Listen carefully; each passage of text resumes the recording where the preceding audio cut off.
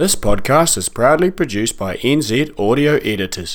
For all your editing services, you can find us on the World Wide Web. Greg Moyle and Ryan Melton from One Plan for Retirement would like to welcome you to the NZ Guide to Financial Freedom. This is not to be seen as personal advice as it is a podcast, but will give you the tools you need to live the life you want to ensure you don't run out of money before you run out of life. Welcome everyone back to part 3 of retirement planning. There's probably hundreds of parts, but obviously we can't get too personal. It's just a podcast. But yeah, this one's really about, I guess, giving people tools and the mindset to be aware of when they come to the decision where they want to think about investing. KiwiSaver is an investment vehicle that people are maybe aware that that's actually what the underlying thing is with KiwiSaver. But this is really just being aware of where to put your money. So in terms of investing and the mindset and the underlying rules to follow, there's certain experiences that you've had where you've learnt as a result not to obviously go down that field with investing? Well, experiences, I suppose, are about what I learned when I was working many, many years ago in the corporate fraud unit of the Justice Department, that investing is a way of placing money so that it's available for you at some point in time in the future, but there's a level of safety involved. That's an investment. Quite different from a speculation, which is what most people confuse with investment. You know, they think that, there's this wonderful opportunity in possum fur. You know, it's going to be great, so I'm going to make a lot of money, or goats, or trees, or something of that ilk. It could be a cash crop, avocados or pigeons. That's not an investment. It could be a business if you were running it, and you'll either succeed or fail, like all businesses. If you're putting money into it and someone else is managing it, I'd suggest to you that's a speculation, not an investment, because you could lose it all. And frankly, most times people did. Yeah. If I look back to those days, and I thought there was an old saying about a fool and their money are soon parted, it was definitely true. It's still true today, but people, I think, are a little smarter today than they were back then because there's more information out there. You know, the various columnists writing at least make people aware of some of the options. The people talk about financial literacy, at least they know what they don't know. In the past, people just didn't have the thought at all. Why? Often ordinary people just didn't have money. If I go back into my parents' or grandparents' generations, they just didn't have the money that someone like myself has had, or you know, people of my age group or younger have had a lot more disposable income to do things with. There's lots more choices. Most of them are quite good choices compared to some of the bizarre choices of the past. What we have today is fantastic arrangements. That means that if you need to protect your money, you can do that through an institution. And those institutions in the past, for example, the banks, only really dealt with cash or term deposits. But the banks now will run managed funds. You've got the insurance companies in the past basically only dealt in insurance type products, which weren't particularly cost effective and had, you know, all sorts of other issues, i.e. the benefits they passed on to the brokers or the salespeople, which were at odds with the benefits to the investors. You know, you had a savings scheme in the past, an insurance savings scheme where basically the first 2 years of the saving went to the advisor and the company. So you can imagine if you were saving $500 a month, $6,000 a year, after 2 years you'd say, I've saved $12,000. Look at your balance at zero. Because it's been eaten up in fees to the agent and money retained by the company. Jeez. That's terrible. Yeah. You know, you do that today in a managed fund, Probably the fees might be based on $6,000 a year, maybe $180 a year, $360 over 2 years. So that's $12,000 less $360, but the earnings will be compounded. Yeah. And you go, oh, so you're probably ahead of the picture, even paying a 3% upfront fee. KiwiSaver, of course, is even more cost effective because there's nothing to get in, and it has some benefits. Benefits being that you get a government subsidy, a tax credit, $521 based on you saving $1,042. However, KiwiSaver has some other issues which are not benefits for some people because you can't get your money when you need it. Yeah. You know, you're really locked in till age 65 or longer if they put the age of retirement up. So it could be 67, it could be 70. And that might not work for everyone. So it's free to get in. It has some benefits, particularly the benefit coming from your employer who puts a matching 3%, if you've put in 3%, plus the government tax credit.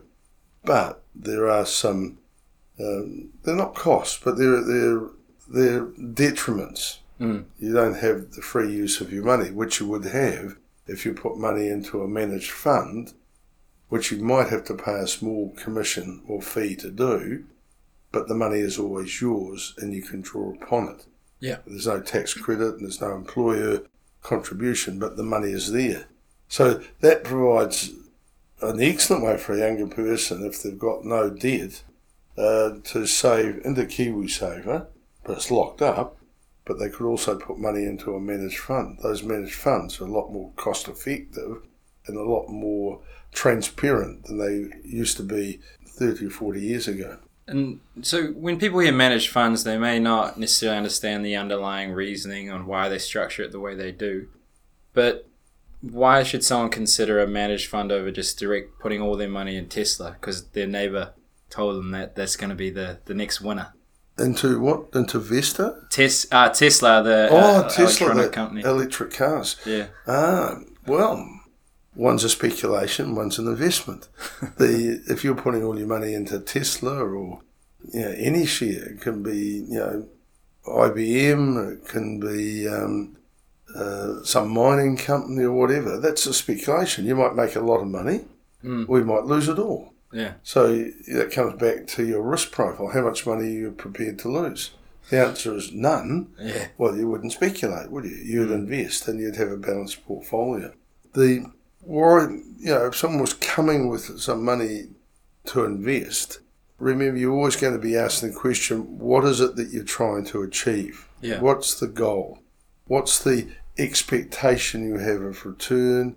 What's the time frame?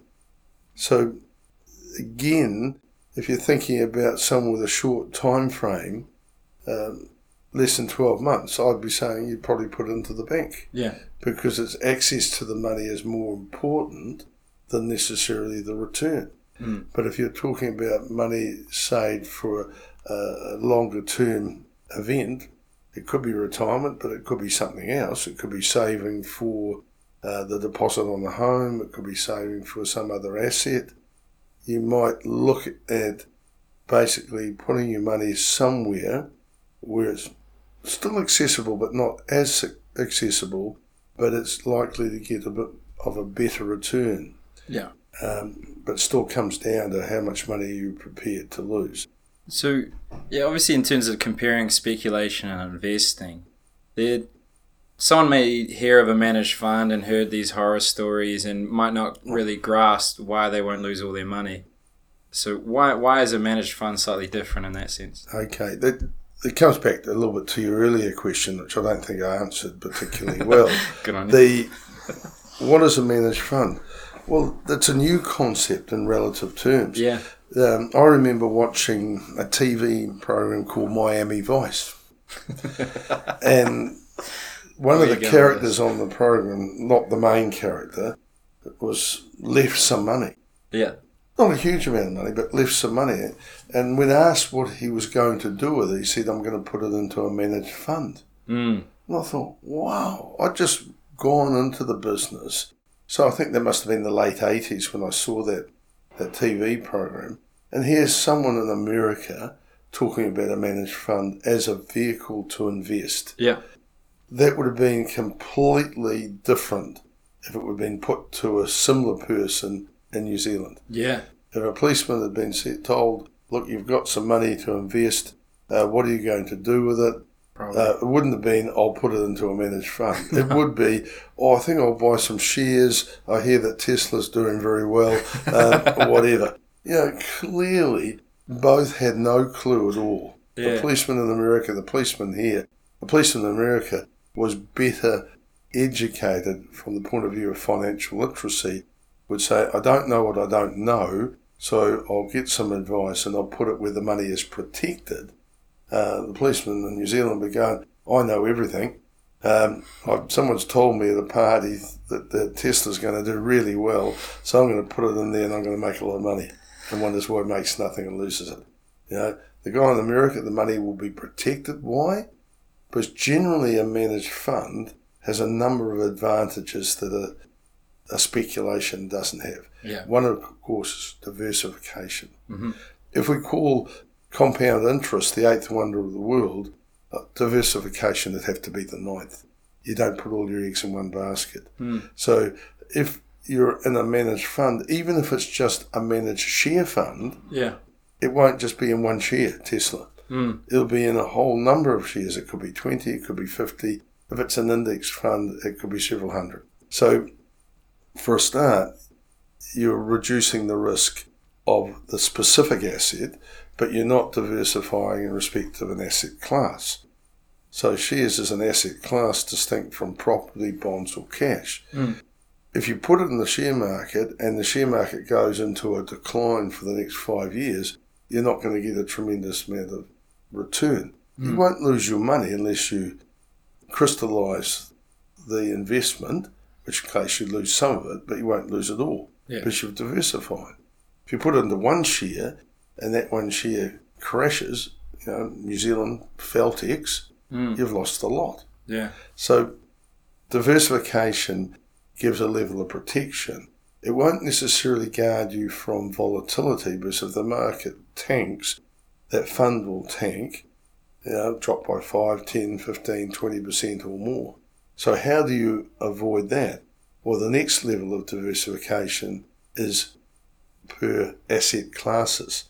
So if you've got money in the share market, a counter to that would be to have money in cash or bonds.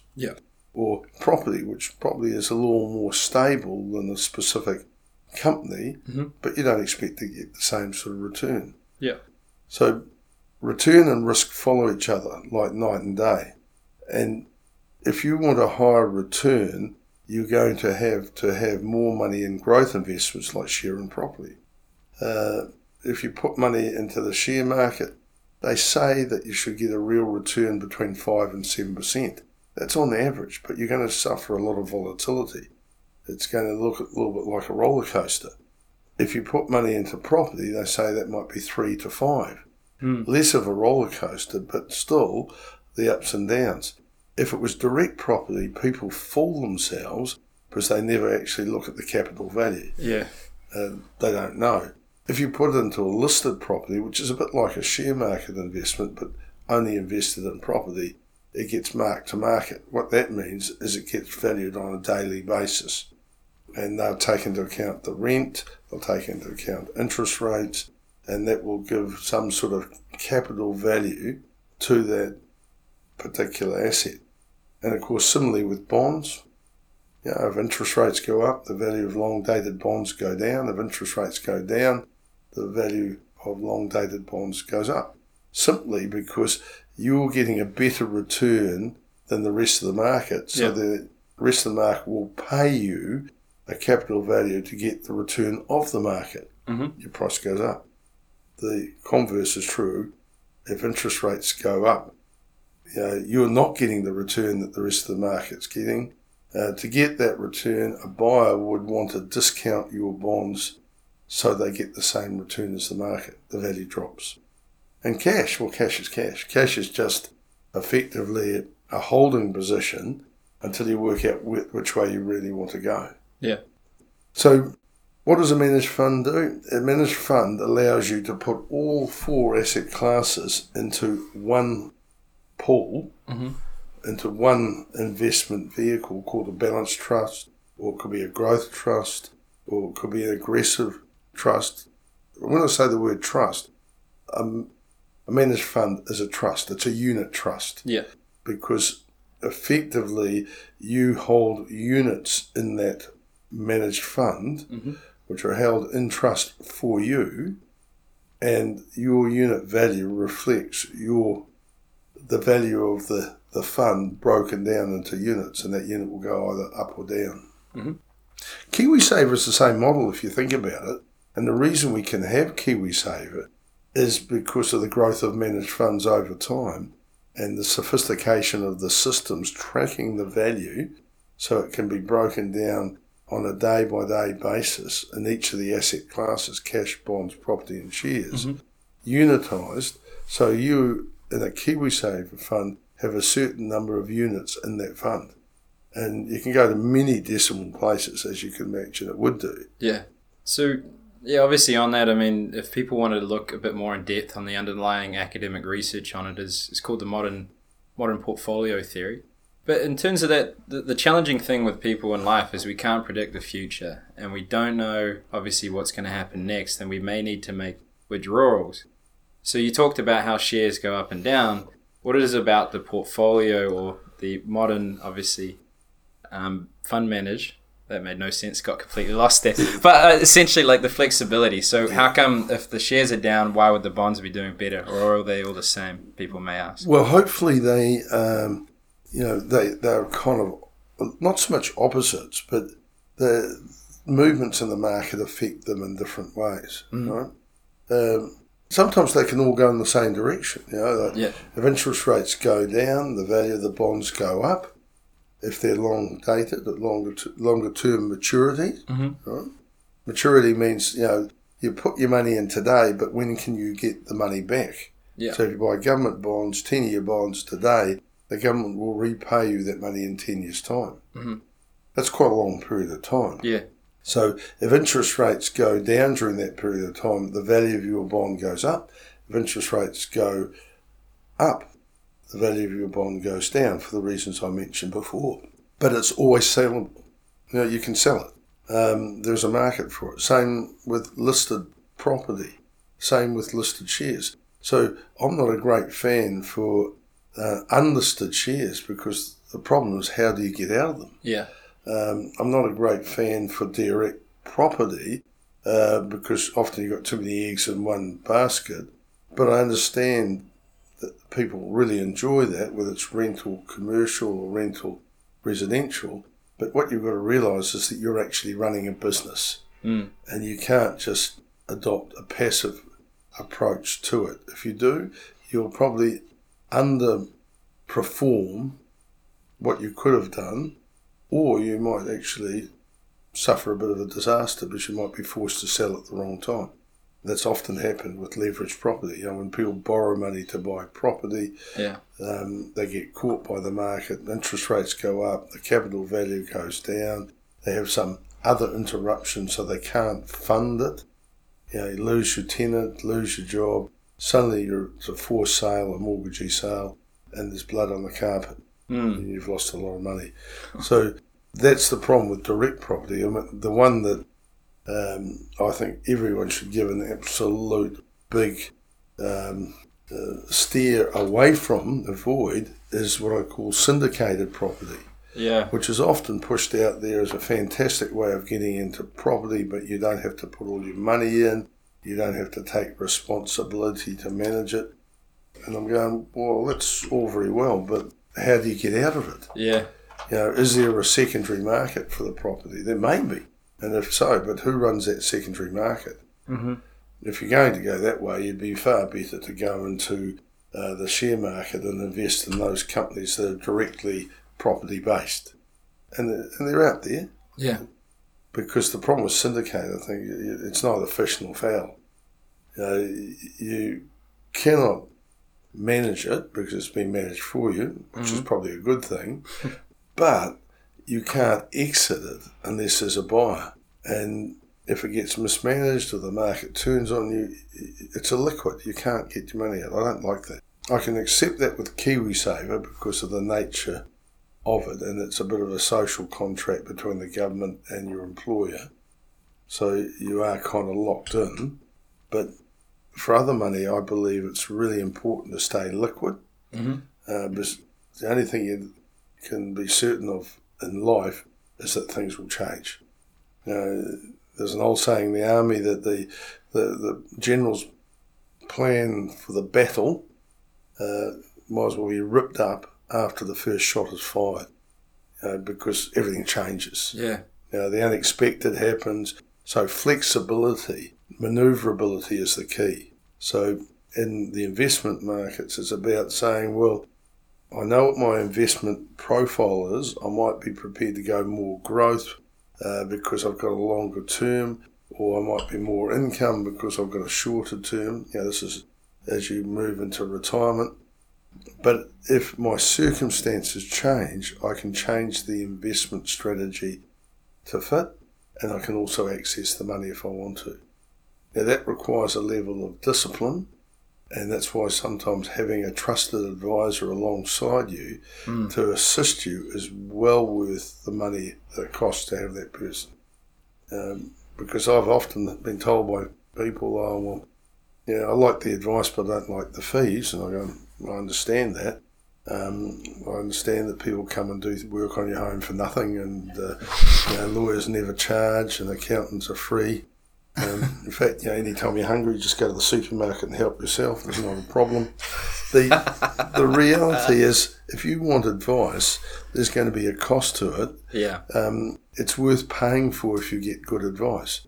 And if the advice means that you do not lose your capital and you're able to live the life, live the dream, and not run out of money before you run out of life, I think it's worth paying for.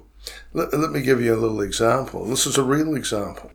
I saw some people who came to see one of my partners, and these people basically were in a terrible position, and they didn't know what to do. We actually couldn't help them because it got beyond that, because what had happened is they had sold a rental property. Now, it was a very good property, an Auckland-based property, and they got $700,000, which was a lot. Back then, yeah. And, remember what I said in the earlier podcast? If you had $700,000 and you were coming up to retirement in a balanced portfolio, I would say that you could spend $42,000 a year, $3,500 a month, inflation adjusted, and it would take you 25 to 30 years before you ran out of money. I'm sure by that stage you'd probably run out of life.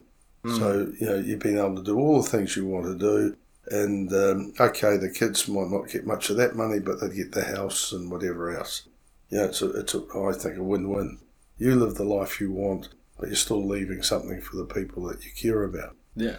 What these people did is they didn't want to pay for advice, so they actually went and invested the money in a finance company. Now, I use the word invested loosely because clearly it was a speculation, not an investment, but they actually went through an advisor who personally should have been struck off if it was anything to do with me, because that advisor just gave them the prospectus for Capital & Merchant and kept the commission, which was about 3%. Yeah. It was just outrageous in my view.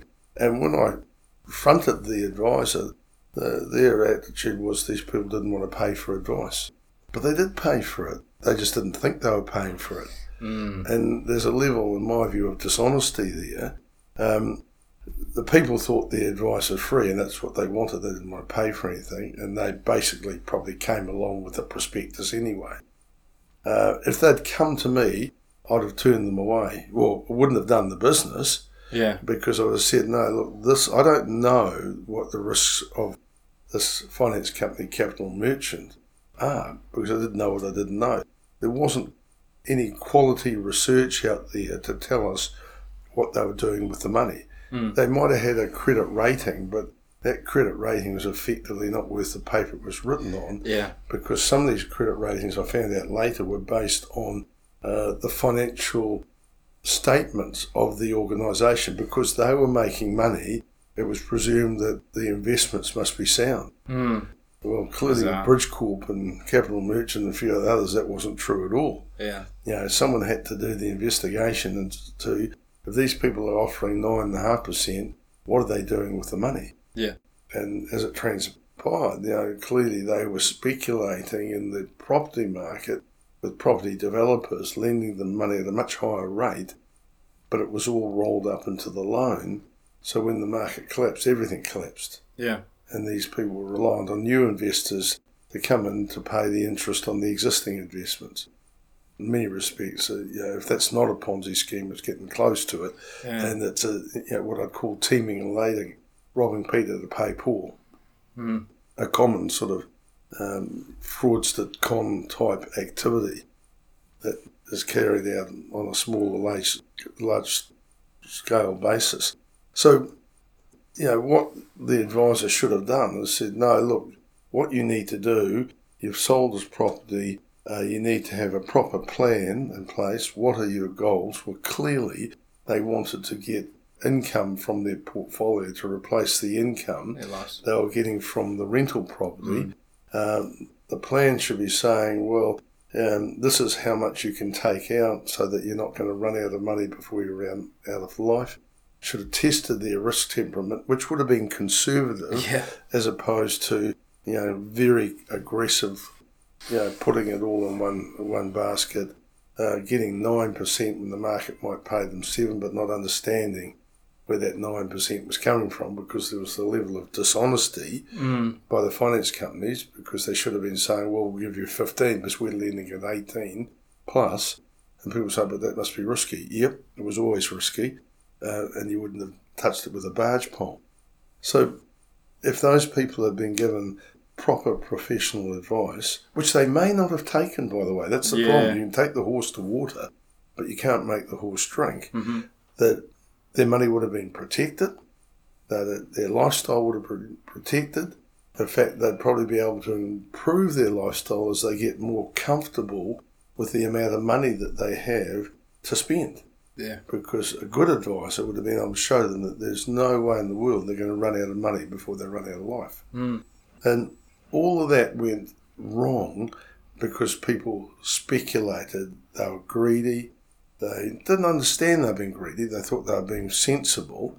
There was an advisor who should have pushed them in the right direction but took the easy option, so we'll just, you know, fill the form out and I'll post this, and picked up his commission. Yeah, geez. And that's the concerning thing that people don't quite realise with direct investment. I mean, one of the best investors of our time, Warren Buffett, he reads 8 hours a day just trying to find 2 to 3 companies in his lifetime, he said, that he could perceive as actually good.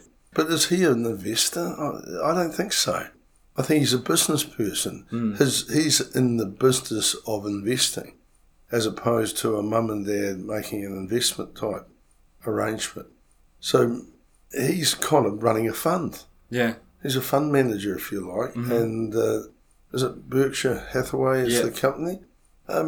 Fantastic. I mean, we had a person like that in New Zealand called Briley's, and he was fantastic until he wasn't. Yeah. So, you know, he made a couple of bad calls. I'll probably get sued on that. But the investors who don't have any money in Briley's would probably think not. You know, they made a very big investment in the UK that never paid off. If it paid off, it'd be fine, but didn't. So the difference is that, you know, Warren Buffett is a professional investor, if you like, through his managed fund or his company, no different from people I could name in New Zealand who are, you know, have run their own funds and, you know, have got much more knowledge than I have, and they will buy and sell shares based on the research that they have done into those companies. Those managed funds are, to me, quite attractive as a vehicle to put my clients into for a portion or percentage of their money. Yeah. That's the way we get the asset selection and diversification of the investment strategy. So, coming back to that situation with those poor people, it was devastating to sit there and be able to say, look, I can't help you. At that stage, Capital and Merchant hadn't failed, but they couldn't get their money out. The writing was on the wall. I mean, it was just like, a slow death for them until it was worth nothing. So they ended up having to be totally dependent. They owned their own home, living on New Zealand super.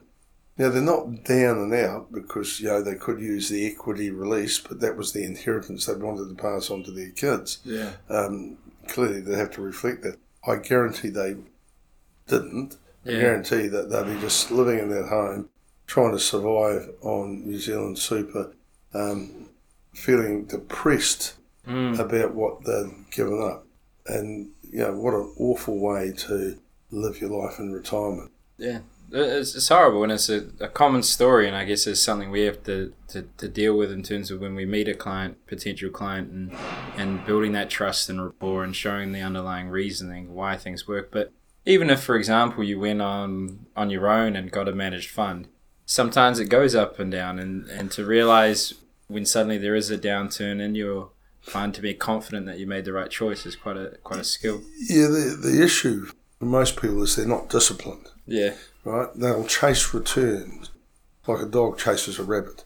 And, they'll look at it, and I've seen an example I tracked years ago where people got advice, not from me, but they got good advice. 50% of the money went into interest-bearing investments, the other 50% went into the share market. Oh, okay. Now, this was kind of predates the managed funds a little bit, but it didn't matter because they actually had enough shares that there was kind of a bit of diversification. Okay. So they put 50,000 in each, 100,000 in total. 10 years on, the 50,000 was still worth 50,000, which they spent income. Oh, okay, yeah. The other 50,000 had gone to the dizzy heights of 300,000. Oh, yeah, shares. Yeah. And then plummeted to 12. And because that's before and after the stock market crash. Oh, okay. So, yeah. of course, the dizzy heights were reached by those companies that, people were speculating on for whatever reason, but there was probably no substance to them. And a bit like the emperor walking up the road with no clothes, when people realised that the emperor was naked, the whole situation changed. So they'd started with 100,000 and ended up with 62. Yeah. Hardly a success over a 10-year period, No. because if inflation was as it was then, about 6% net over that period of time, they halved the purchasing power of their money. Yeah, 12 years. 10. Interesting. So, again, that's an example of a lack of discipline, because had they been more disciplined, had that money all been 100,000 into a balanced fund, 50% interest-bearing, 50% growth with listed property and listed shares, that 50% would have been maintained, and yes, it would have gone up, especially on the share market side. But what you'd be doing is every so often rebalancing, so that you'd take your profits and slip it across to the other side. Even with the share market fall, they would have been well above the $100,000 when all the cards fell off the table. Yeah. And of course, they'd actually be in better companies because someone was actually managing them. Because in those days, people bought the shares and put them in the bottom drawer and read the paper, and it was fantastic, it was going up, but they never knew when to fold. You know when to buy, you got to know when to hold, you got to know when to fold, and you take your profits. They'd never have done that, and they didn't. But a managed fund will, because someone's actually managing that fund. Yeah. They'll look at each of the components, and has the investment strategy been maintained? Because you don't want a managed fund that's balanced to turn into a managed fund that's now aggressive, which is effectively what happened to those people, because then you've got something that's not fit for the purpose. It didn't rebalance. Yeah. So that's the discipline of having either an advisor there or an organisation that is constantly looking to protect the money. You should make money but not losing it. Yeah, no, it's a great point. And I mean, and just to give you a taste of obviously what people's perceptions are out there, we got another thing from the NZ Herald. It's a shorter one, so people that felt me rambling on before and was testing Greg's memory, this one's short and sweet. On the 26th of January 2019, so if you want to scroll back that far in your cabinet, you can read that out. But this one's about market timing. I'm self-employed and make regular contributions to my KiwiSaver. My KiwiSaver has been losing money recently, which is fine. I'm in it for the long haul, etc. So you might be a tradie by the sounds of the language there. But I'm wondering whether I should continue to deposit it into it when the market is down or wait until it picks up again. The answer's easy, because what he's contemplating is market timing. Market timing never works. Why? Because people want to invest when the market's high and they want to redeem when the market's low. Yeah. It's counterintuitive. Mm-hmm. You think about the supermarket. If you go to the supermarket, your favourite tin of salmon is normally $1, but it's down to 50 cents. What do? Buy less or more? More. You buy more, as long as it's not, the date's not expired. If you think of investment, the same thing. If you're buying a quality investment and the price goes down, you want to buy more of it. Yeah. Rather than less. And if you're saving on a regular basis and you've got the investment strategy right, say it's a growth investment, which might be 80% growth, 20% income, and you're putting your money in there, if the market's dropped, you pick up more units if it's all unitised. And that's fantastic. So as the market drops, you are buying more units because they're cheaper. And when the market lifts again, as it will, suddenly you've made a profit. Yeah. Now, if you try and wait to the market to get up, you're going to miss that opportunity. So markets will always provide a return, but remember, for cash and bonds, the return is your return. It's the income you receive. But for the property and share market side of it, there's some capital appreciation as well, because effectively companies, if you think about it, don't distribute all their profits. Yeah. They reinvest those profits to become more profitable. As long as they do that properly, that's a very good investment to make and you'll get a better return. Similarly with the property arrangements that you would expect, if the property is well tenanted and well managed, rentals will go up. If the rentals go up, the capital value of the property will go up because it's valued on a capitalisation of the rental income at a particular discount rate or interest rate. So if interest rates go down, the capital value goes up. If interest rates go up, the capital value goes down, a bit like bonds. The difference, though, with property is every 2, 3, whatever years, the rent gets reviewed and the rental going up. So even if the cap rate, the interest rate stays the same, the capital value goes up. Yeah. But, that's a thing that happens over time.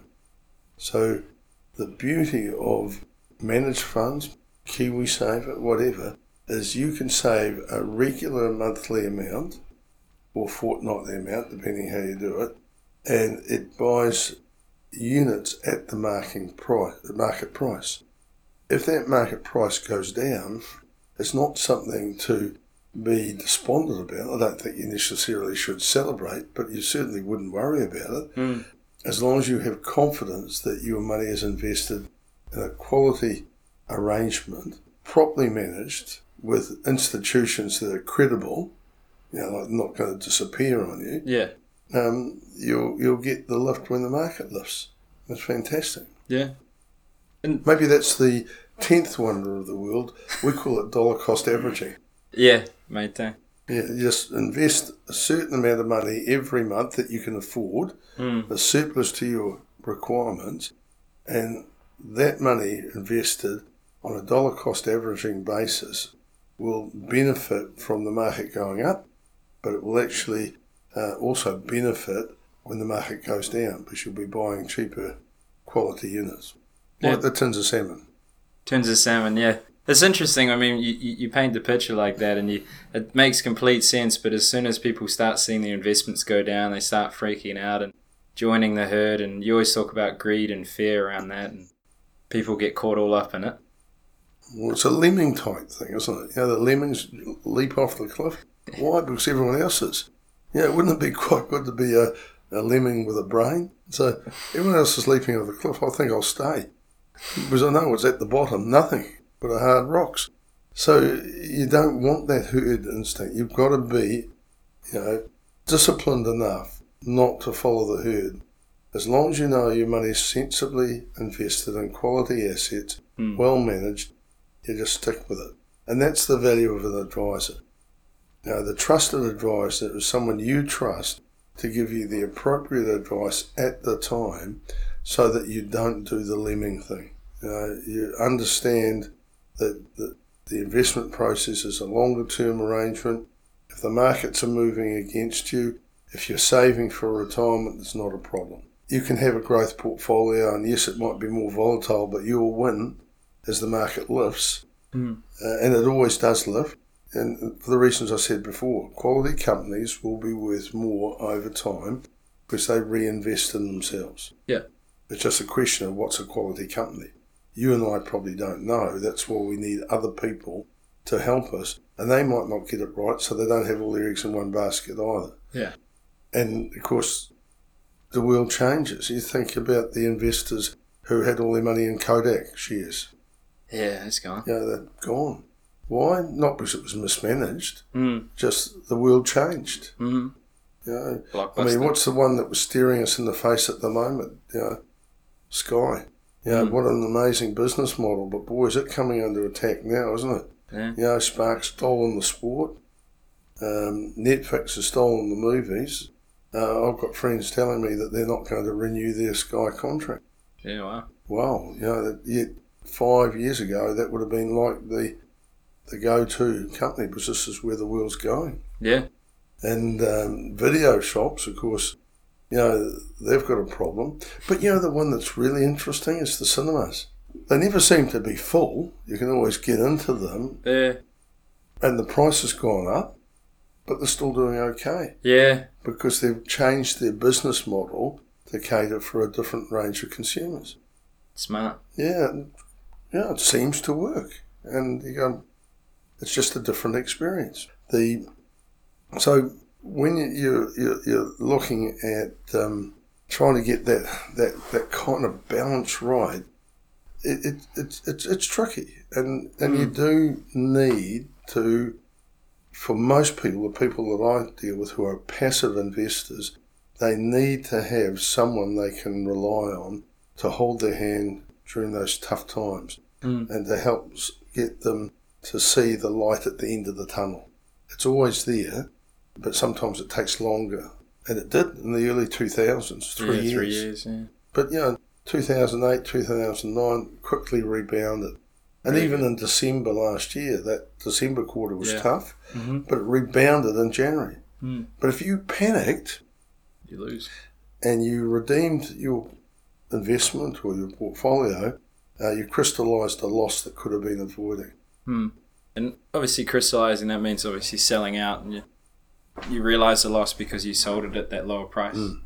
But now as we come to a conclusion in terms of this podcast, and I hope it's opened people's eyes a bit more, but is there sort of passing comments you want to obviously send on to the audience regarding the investment mindset and what to be aware of? Is there something you'd like to close on? Well, I probably rambled on a little bit, and I apologise for that if I have. It's really about playing the long game.